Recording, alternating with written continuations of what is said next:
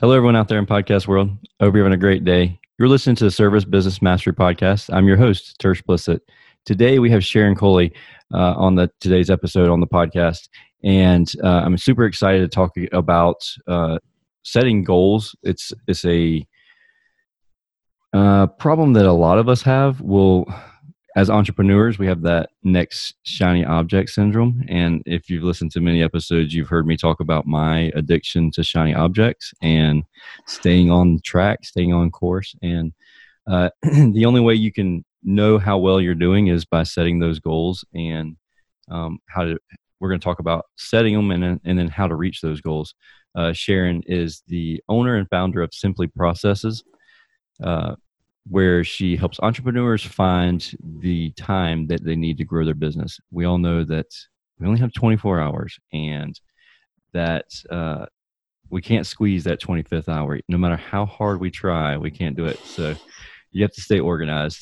She has 15 years experience working with the leading global brands like Coca-Cola, Diego, and GlaxoSmithKline. That's really cool. And so Sharon has successfully helped these companies around the world, several companies around the world, increase performance, minimize costs while meeting customer objectives.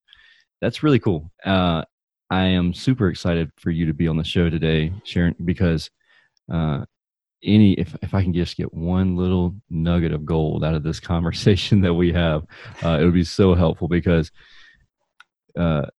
I think that one of my biggest problems is saying no to people, and that's probably why I get that. Well, why I have such a hard time completing the task, and so we'll dive more into that. But welcome to the show. Thanks, Tersh. I'm really excited to be here. Yeah, I'm excited too. So tell us a little bit about your business, your background, what got you, like, why you're doing what you're doing. Sure. So, as you mentioned, I help entrepreneurs to build a foundation to scale up their business. And I know there are a lot of entrepreneurs out there who feel stuck. They've had some success, but they've reached a plateau and they just can't seem to scale up to that next level. And really, the underlying reason is usually that most businesses have issues that just keep coming up again and again, and they pull the owner and their team into fixing problems rather than growing the business. And putting out those fires all day long. Absolutely, firefighting constantly. And really the secret to fixing those issues permanently is to put processes in place. And that's where I come in. So I help owners to improve and document their processes so that tasks get done the same way, giving the result that they want every time. And it sounds relatively straightforward, but it's actually harder than it sounds to get that down. I was going to say, I've read E-Myth Revisited, and that's kind of like the OG processes and procedures type book out there, but I was on fire when I read it and then listened to it. And then a year later, I listened to it again. And I'm like, why haven't I done all this stuff? And then it's like, it's harder than what it sounds. It sounds super simple whenever Michael Gerber's like, oh yeah, just do this and do that. And, bake your cake or bake your pie. And I'm like, Michael, we're going to have a talk here. Yes. You need Michael right next to you, sort of helping you through it. That's the thing. Exactly. So you're like, you're Michael in our world. So cool. That's it. Yeah. So yes, absolutely. It's not an easy thing to do, especially if you're not systems focused yourself. So, a lot of business owners are quite creative and they're really not systems type of people. Mm-hmm. And so it really becomes incredibly important to get some help to be able to just get that incentive to keep going, to push on through, get those processes documented. And along the way, if you've got somebody who's had some experience with it, helping you with them, it's not just about the documentation, it's about what comes from the conversations, particularly with your team members, around how to do things better. And that's really what brings the benefits of documenting processes. So, it really does unleash that kind of improvement potential. okay, so before you answer this question, tell me a little bit about your background. But Sure. the how do we know what? Because if we are putting out fires, like you said, like, and we're all guilty of it, working in the business instead of on the business. If we're putting out those fires all day long, how do we know what we're needing to document process wise? And like, I know we'll get into this a little bit, but like, what processes do we document? Like, you know what I Yeah, mean? Like, there's lots of absolutely. menial things, and then there's big ticket items. And I don't want to work on something that needs this process to make this process even get started. So which one do I start with, I guess? And so, Sure. but tell me about yourself, your background. Okay, so hold that thought, and we'll come back to Yeah. your question. It's a very good one. So a bit about me. I'm originally from New Zealand, and I started my career in supply chain there at Coca-Cola. And I moved to the UK in 2000. So I wanted to sort of expand my career and my travel horizons as well. So I worked for a couple of blue chip companies in permanent roles there. I worked for Diageo, was the big one that I worked for quite a few years. And then I had the opportunity to start doing a bit of contract work a few years later. And I worked in all sorts of industries for a few years and really enjoyed the freedom and variety that comes with contracting. Mm-hmm. And then a couple of years ago, I took some time out to do some traveling. And I met my partner there while I was in Cape Town. And that's where he lives, which makes my life even more interesting in terms of logistics and having a life in a few different countries. So, Now, for the geographically impaired, yes. they're right next to each other, right? I'm just Well, kidding. so yeah, okay. Cape Town is in South Africa.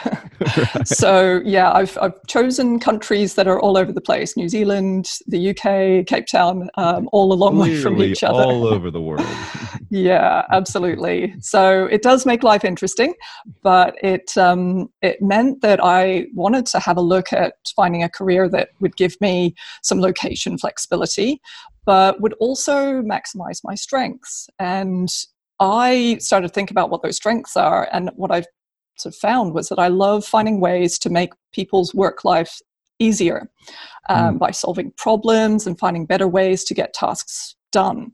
And so that's what I started sort of moving towards doing is getting processes documented, because the work that I'd done at Coca-Cola, Diageo, quite a few of those jobs, even though my background is primarily in sales forecasting and customer service and sort of the logistics side, I found that I did a lot more work. I moved towards documenting processes because it just helped people to solve confusion over who's supposed to be doing what in the business so that we could make some progress.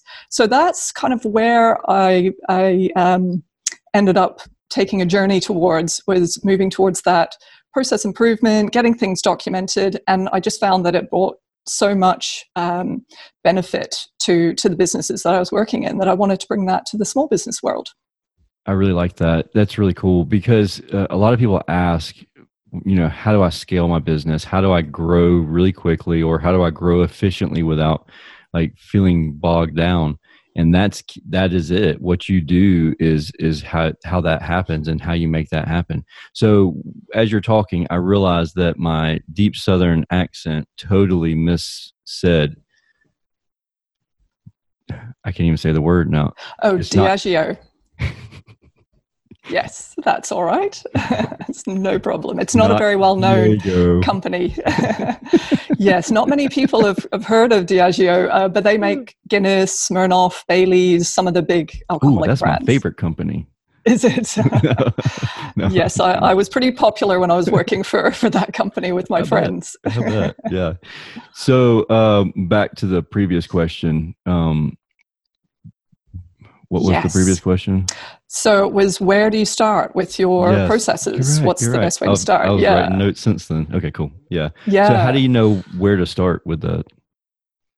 Sure. So there's no right way or wrong way, But what I have found is either starting with what's causing you your biggest headache. You might have 2 or 3 areas that are really causing you regular headaches, maybe on a daily basis. And that can be a really good place to start, because that's, incentive to get that working more smoothly. Okay. So Yeah. on that note, sorry for keep interrupting you, but No, my go brain ahead. just triggers things and then squirrel ADD. So for somebody that just everything is the biggest problem, Sure. it, would you say that it's a good idea to track everything you do throughout the day? And so I feel like some people will, when I talk to somebody, they'll tell me, I had a horrible day today. My Mm. today was horrible, and then we go and we talk about the day and converse about it, and then come to find out it wasn't a horrible day. It was actually a great day, but there was a horrible 20 minutes there, Right. and that's what you're focusing on. So would you say it's beneficial for them to track throughout their whole day how much time they're spending on certain things and tasks, and then like if you like that task but not good at it versus not like the task and not good at it type stuff? Is that Yeah, absolutely. That can be really beneficial, for sure. For people who are really struggling with how to prioritize their time, how to work out what they enjoy, and all of those things that you've just mentioned, that can be really helpful. It can be a little bit daunting to some people to do that, but Mhm. even just doing it for maybe a week or 3 days, making it sort of a small chunk of time to start with, and that can really bring up some great nuggets. So for those people who, as you say, just are so overwhelmed that they can't work out what to start with, that can be a really good place to start for Okay. sure. Um, another place to start can be starting small. So just starting with something that is really pretty straightforward, and that just gets you going on it. That can give you some quick wins to start with. So you might not see massive benefits from doing it to start with, because it might be something small, but that can just get you going and get you past that initial hurdle. Because I think a lot of us find if there's something new that you need to get into, but you just can't quite get around to it because it feels very daunting and Mhm. overwhelming, that can be a great place to start, just by getting something going quickly. Yeah, that's a really So, good idea. I like that because um, so we have like a pyramid, I have a 90-day warm app, and our bottom pebbles, that's like six small tasks that you complete throughout the 90 days. And those are the ones that should take you a couple hours versus the top one, which should take 90 days to do. But me, and the way that my mind works is like, all right, I'm going straight to the top. I'm going to work on that one. And then I never finish it because I should have worked on the pebbles. I should have worked on the small things at the bottom, but my brain just doesn't work that way. So like I have it visually on my wall right here now. So I'm like, don't touch that one. Start right. there. Do the small stuff so you can actually get it completed. Yes, yeah, that's right. Sometimes the big stuff is really what you need to prioritize first thing in the morning. Usually the best time for most people, not Mhm. always, but a lot of the time. So if there's something really big that you want to get onto, then putting some time in before you start looking at your emails can be great. But Mhm. also, yeah, if you've got some priorities, even if they're small, that need to get done, if you've got a deadline, then you've got to put those to the top of the list. So, yeah. Yeah, I like that. So with your company, how do you how, what is it that you do when you come in? Do you create like a process.st type thing, or are you doing like are you like how does it how do we interact with you to get you on board with us? Mm. So it depends on the size of the business. So I've been working more with smaller businesses, so 20 employees Mhm. plus, and they tend. I try to keep it simple. Basically, starting simple is incredibly important. So trying to keep it to, I guess, a minimum on the tools that are used is quite important. And this works really well for much smaller businesses up to maybe 50 people or something in the business. So that is using Word documents and having them in a shared drive, Yeah. for example, so somewhere that everyone can use, or Google Docs, and no need for a system at this point. That's something that you could look at down the track, but really the most important thing is keeping it simple, getting it down on paper or on a digital document, and then you can move on to a system if you want to. But it really is initially me sitting down with the owner, talking through what are their objectives, what's their goal, their vision for the business. And that's a really important place to start, so that we can work out what direction that they want to take the business in. And not all business owners do that, especially small business owners. It's not something that they would necessarily think is important, but that's a great place to start, because it then can inform so many of the decisions that get made by them and their teams on what to do, but also what not to do in their business. So once you've got that vision in place, then you start talking more about, okay, processes, what do we want to document, and goes back to how do we start. And then I just start documenting, or getting somebody in their team to write down. That's even better, actually, if team members can start doing that, because the idea is that this becomes a living, breathing approach to the business. And so it's, most processes are simply step 1, open Excel. Step 2, type in some data. It really is one at a time. And then as we go through that, I'll start asking questions about, okay, what's taking a long time to do in this process and the current way you're doing things? And why is that? What are the problems here? And how can we look at better ways of doing these things? So that's where I can bring the experience that I've had from working with previous clients to the business that I'm working with, and really help them to improve the way they're currently doing things. Yeah, I don't know if you noticed, but immediately I jumped to the shiny object of going to process.st versus going to a Word document, which would make way more sense and just for a small business. Like, yeah, that's cool. That's and the thing about it is what I find for people, so to have a successful process that can be repeated, a lot of times we are too close to the process. So when we're writing it, it's like you skip a lot of steps because they're assumed. Yes. And so it's like, you didn't say open Excel.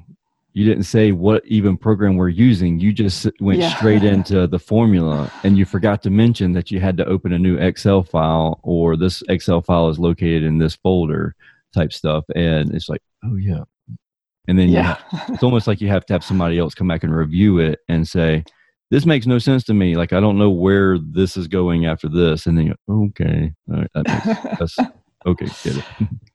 Absolutely. You're absolutely right. That is a key step in the process, is especially if you have a team, and some business owners don't, but they might even have a VA, a virtual assistant, who could be a good person to bounce these things off. Because fundamentally what we're looking for is for the business owner, in order for them to grow their business, they need to be able to delegate tasks. And that's really the key to growth. So you do need to be able to hand these documents over to somebody and, as you say, get them to test it to see whether it makes sense. And so if you do have a team, it's a great idea for the person who you would like to start doing that job to write the process themselves, because they can ask some of these questions as you go along. Yeah, absolutely. And then I can, as you know, if I'm involved in that process, I can ask some questions as we go around, as I say, what's taking a lot of time, what else could be done here. And to be honest, as the team gets more and more experience with processes, fundamentally that's where you want everyone to get to, is for them to be able to be up and running and do that work themselves, so that I can hand over to them down the track. Cool. So you're saying that you're not a lifetime member of each team that you join, you're there for a time period, and then you've taught them, and then they go, and then they drop the ball, and then they call you back and say, hey, we forgot how to do this. Yeah, that can happen, absolutely. And yes, so I do look at it as a project, a sort of start and end. I want to be able to hand over that responsibility, if you like, to the business. But you're absolutely right. There are some businesses that really need ongoing support. They need maybe a monthly touch point, check-in, where I would perhaps do a little audit or check-in on how many processes are being used, have any been updated. There are a number of different ways of sort of checking in to see whether that ongoing maintenance is being done. And that is the important thing, because you'll do all of this heavy lifting up front, and it's a big task at the very beginning for the full team. But to be honest, most projects are a lot of work up front, but then if you can keep on top of it with your team on a regular basis going forward, then you're done, you're sorted, and you'll get the benefits ongoing.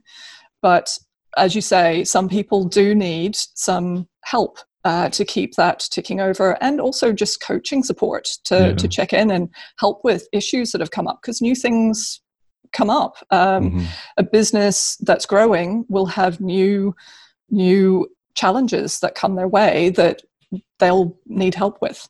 Do you ever find that somebody will go through the process and create their processes and procedures and everything, and then they don't use them? Yes, yeah, that has happened, unfortunately. Like you just stick them on the shelf and we're done with them. Absolutely. Yeah, that happens in big businesses and small businesses. And it really is, it's down to the leader and their leadership team to keep those processes living and breathing. And one of the best ways to ensure that teams continue to use processes and update them is to give some sort of incentive to do that. So, for example, including it as a performance measure in their annual reviews, for example. So it could be that you note down, or the managers note down, the number of times that their employees have offered up a tweak or an improvement to a process. And it doesn't have to be massive. It's just enough to show that they're interested and they're looking at it.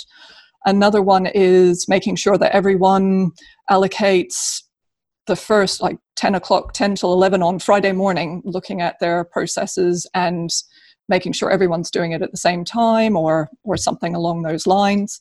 There are a few different ways of giving incentives, and also just handing out little thank yous. So maybe putting up a leaderboard where you've got a little competition going on with showing the number of people who are looking at processes on a regular basis. And you could perhaps give a bottle of wine to the one who's looked at the most in a month. So it doesn't have to be big. It doesn't have to be a massive incentive, but people love that kind of thing. Cool. So where do people connect with you? So you can find me on my website. So that is simplyprocesses.com. .co.uk. No, it is .com. Sorry, I have moved it around a bit. .com. And also on LinkedIn. And I am also offering to your listeners a welcome page for some free offers. So there they can find out more about how to bring their teams on a business transformation journey.